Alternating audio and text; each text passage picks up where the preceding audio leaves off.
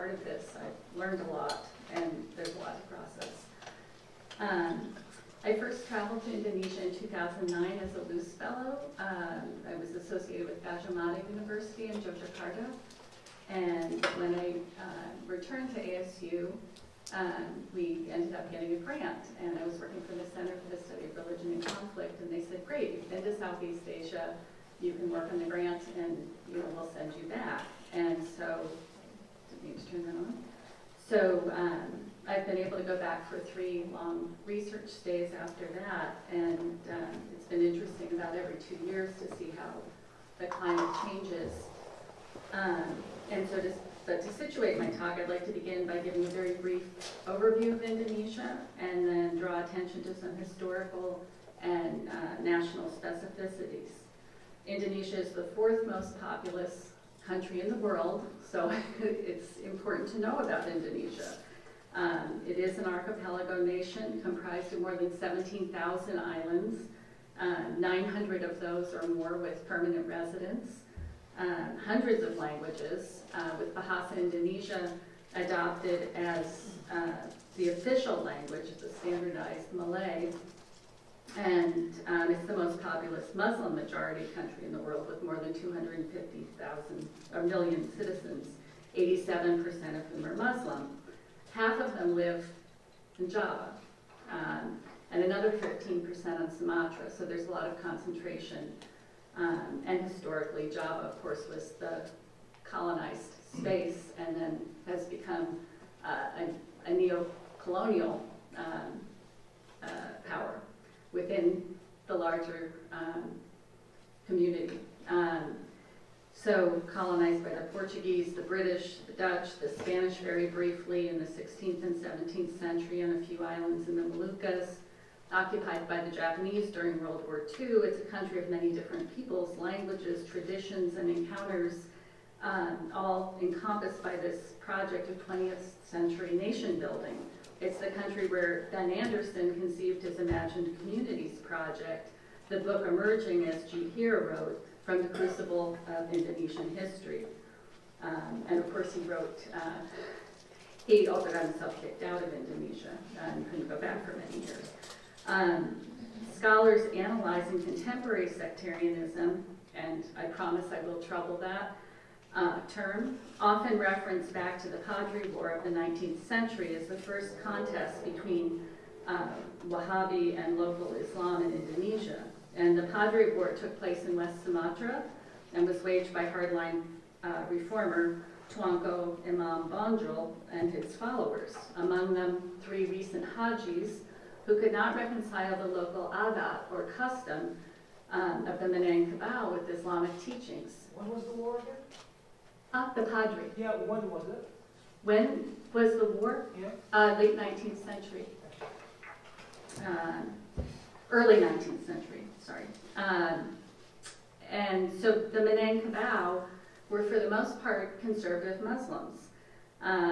They were observant, but they were also matrilineal. And the tensions coalesced around issues of inheritance. In Minangkabau culture, property passes from mother to daughter. It's the largest matrilineal society in the world.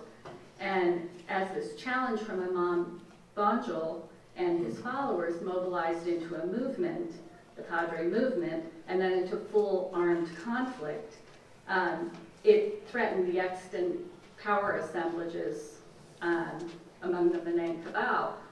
And because of this threat, they aligned with the Dutch, with the colonizers, which makes for kind of an interesting counterintuitive alliance.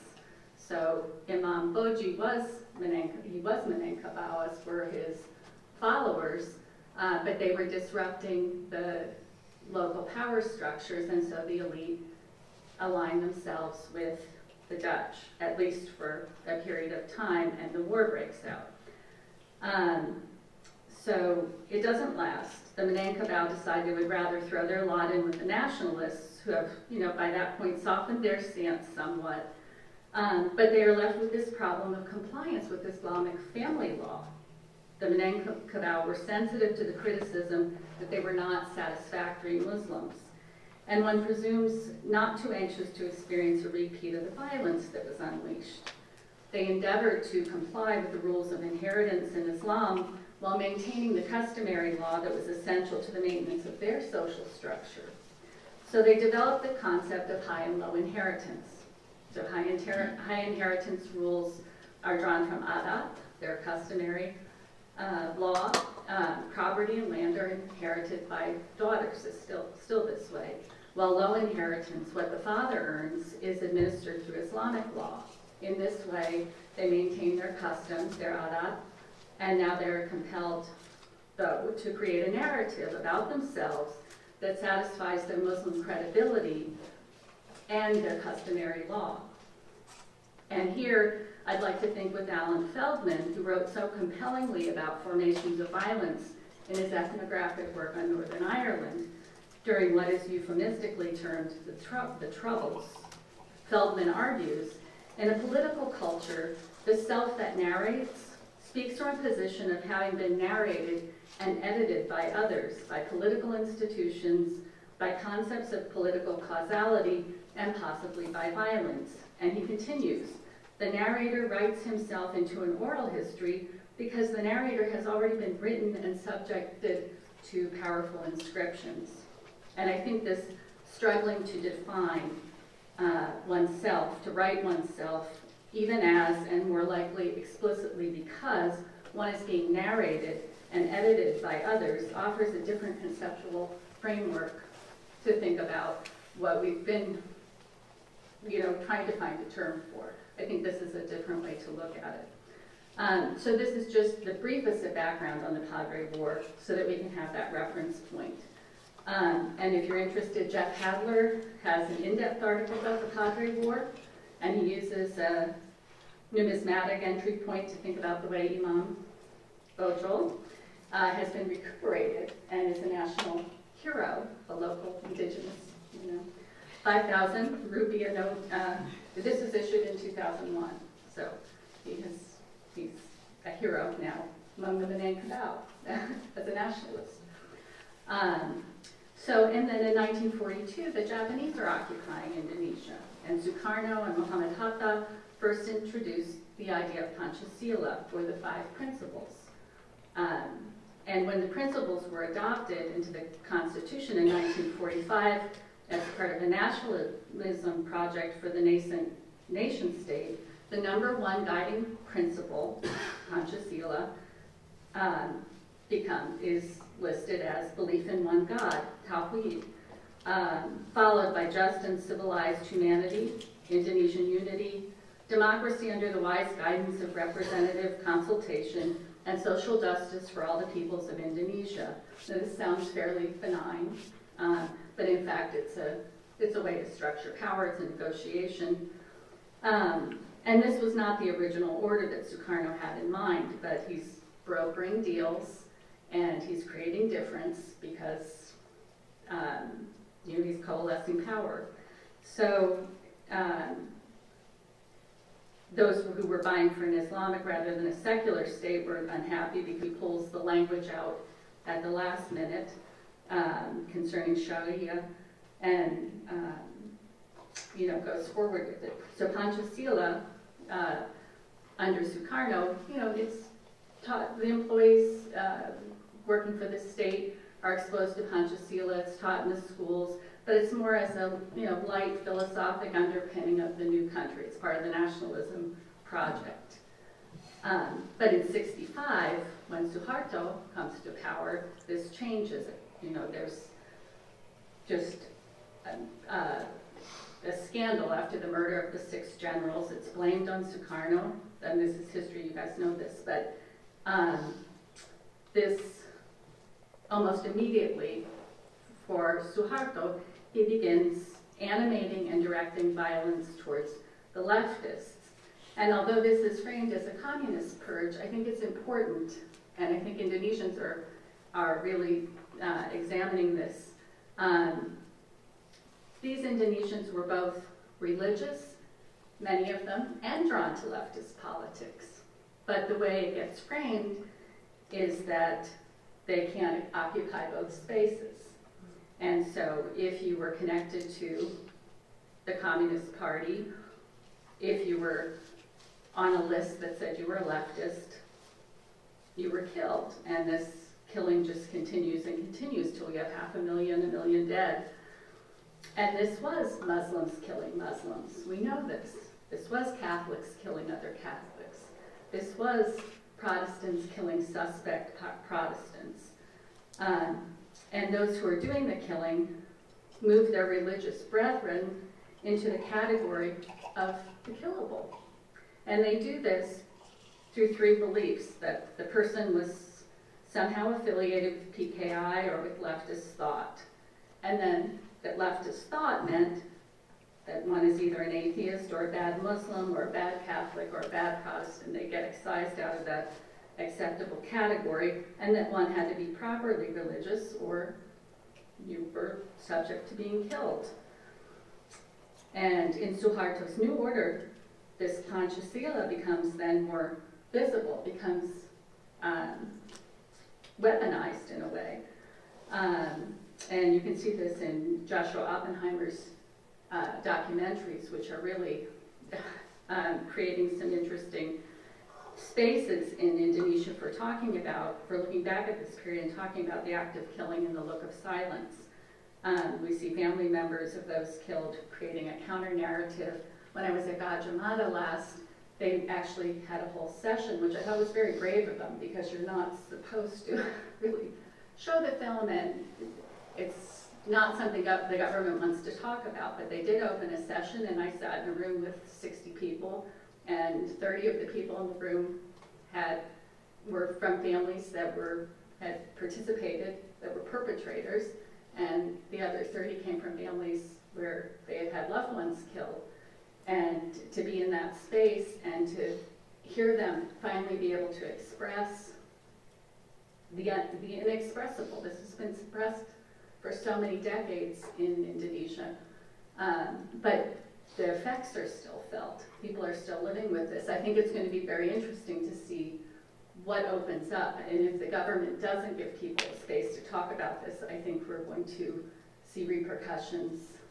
People have to go somewhere with some of these feelings. There are people who have lived their whole life under the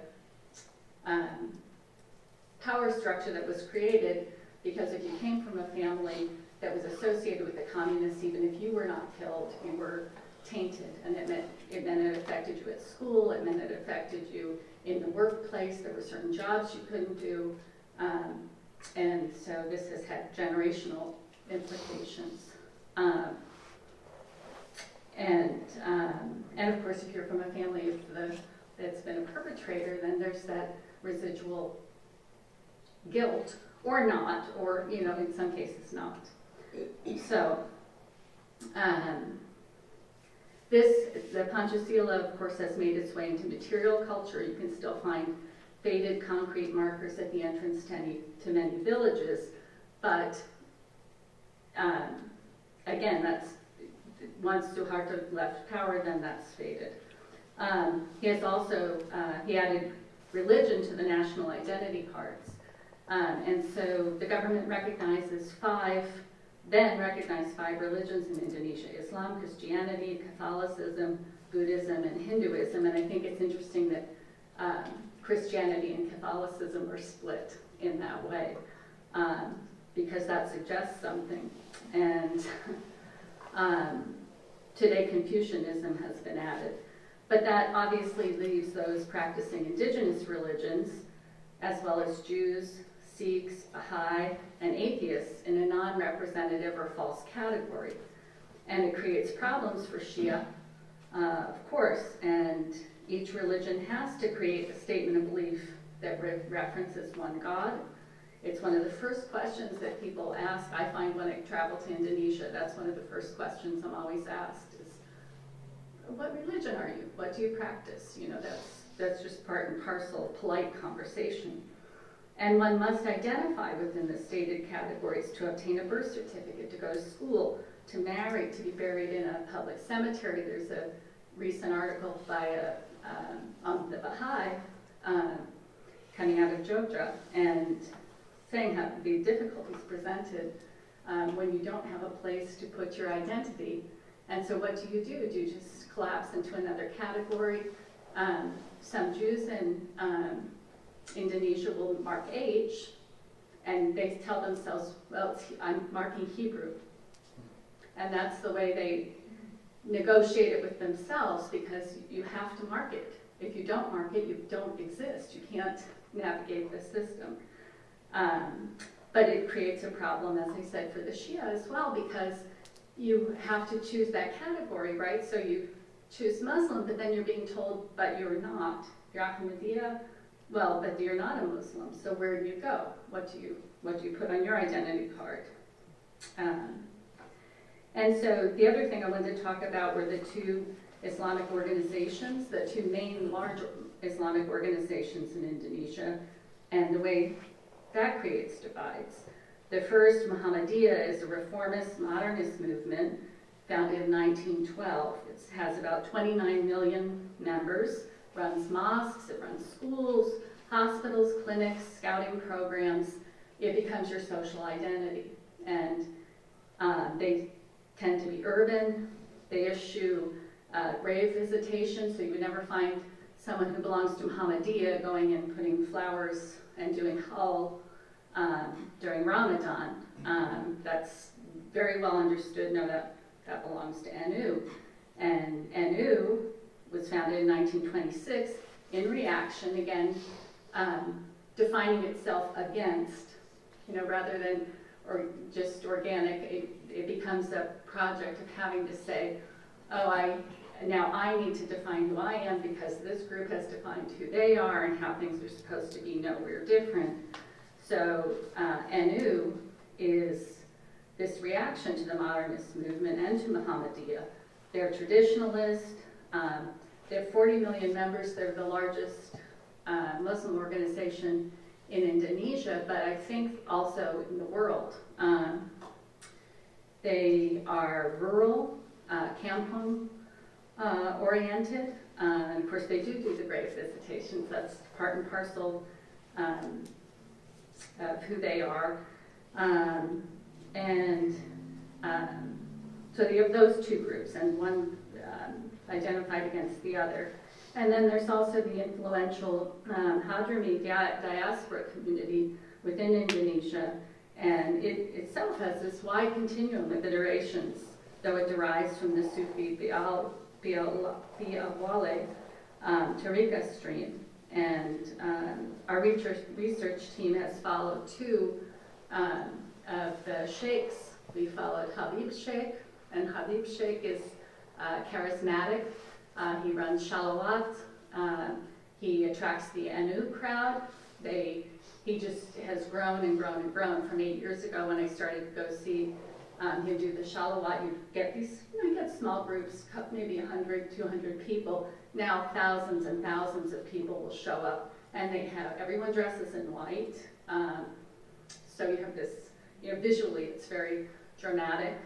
And people stay for hours and hours, and villages that you think you could never find or find your way home from, and the local mosque will provide food. There are often partners within the local communities. The mayor might sponsor it, local businessmen, and so everyone's fed.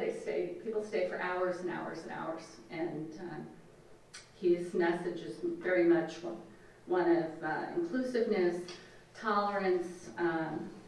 He is all about enjoying what is right. He's very al-maruf. And then you have, of course, Habib Rizik, who is the intellectual architect from Pembala Islam, of FPI. And he's absolutely on the other end of the spectrum. A very hardliner. They both derive from this same stream, but he's all about forbid what is wrong, al-munkar. And he gives authority, intellectual, spiritual authority to FPI. And FPI I would describe as gangsters. We've spent time, we visited them at their headquarters in Jakarta, and in Indonesia, they're preman, they're gangsters of a sort. They like to go during Ramadan and wield clubs, bamboo, and someone is serving food during the day in Ramadan, they will come in and break up the restaurant. They beat people up. When Irshad Manji was invited to come to Gajah Mada, they made death threats. They came in and intimidated the faculty at the center.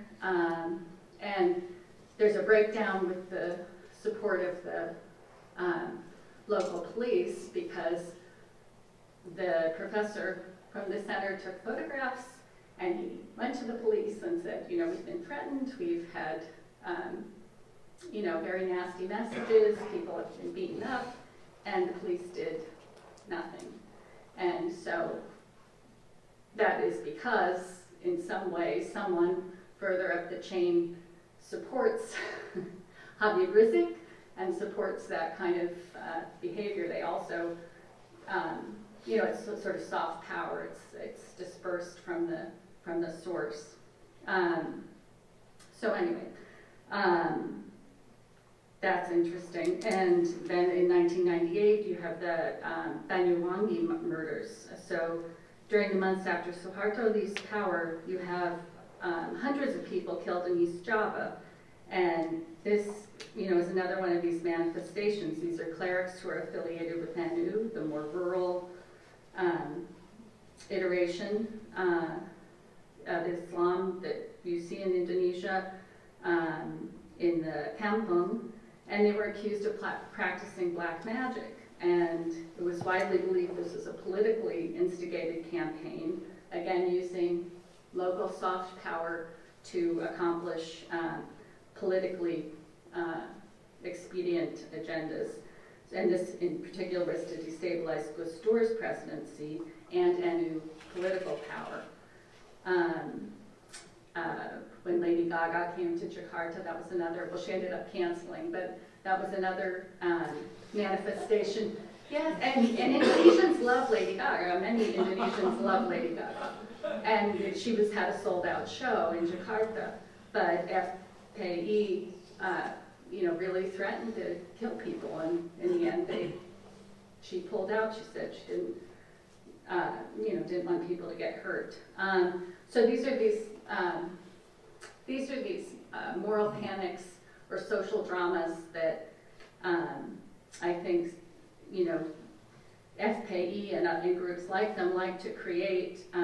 So again, like the Irshad Manji, Lady Gaga, Valentine's Day, they get whipped up about Valentine's Day. They whipped up about people not fasting and get nasty. And the reason I wanted to draw attention to that is because there you have two sheikhs who both come out of the same Sufi stream, both Hadrami, but they just couldn't be further apart. So what do we mean so we're going to talk about sectarianism, but those divisions are so hard to pin down. They're really hard to pin down because there's often, of course, more, those two men you would think they fed from the same source in many ways, and yet they end up at opposite ends of the spectrum, and their followers as well gravitate to one end or the other. So then in 2012 you have the MUI, the local ulama council of the Indonesian, the main ulama council, issued a fatwa that proclaimed that the Shia were a deviant sect. So this happened, I had been there and then I left and I came back and this had been issued, and there was a lot of signage up, there was a lot of anti-Ahmadiyya. Now it's been softened. Originally it said al-Shia, and then they softened it and said, well, okay, just certain sects, but the Ahmadiyya. And there have been a number of incidents because, of course, this gives permission to people to, burn down mosques, to not allow people to pray even outside the mosques, and also, again, with the civil side of it, it gives the police a license to hem and haw and to say, well, you know, I mean, they'll show up, they'll say things like, well, I was at the location at the very beginning when the incident took place. He said he tried to mediate between the two parties, but the presence of Ahmadiyya has been rejected some years ago in this area, and this isn't really a mosque, this is a house, and that's why it can't be used for Friday prayers. Residents in this neighborhood, you know, have said we don't want Ahmadiyya to pray together there, but they can come to our community mosque, and that would be okay. And when the Ahmadis refuse, the police officer says, well, there's really nothing I can do. You know, I don't want anyone to get hurt, so you should just disperse and just be on your way, right? So I think when we look at the way these social dramas or moral panics resolve, it gives us some hints. I mean, sometimes it's successfully, right? There's a civil society does what it's supposed to do. If the police come in and say, you know, if they will take the side of the minority group, then things resolve successfully, but often they don't. And that creates authority for the groups to continue their behaviors and to escalate the behaviors. So I think I'll leave it there, and thank you.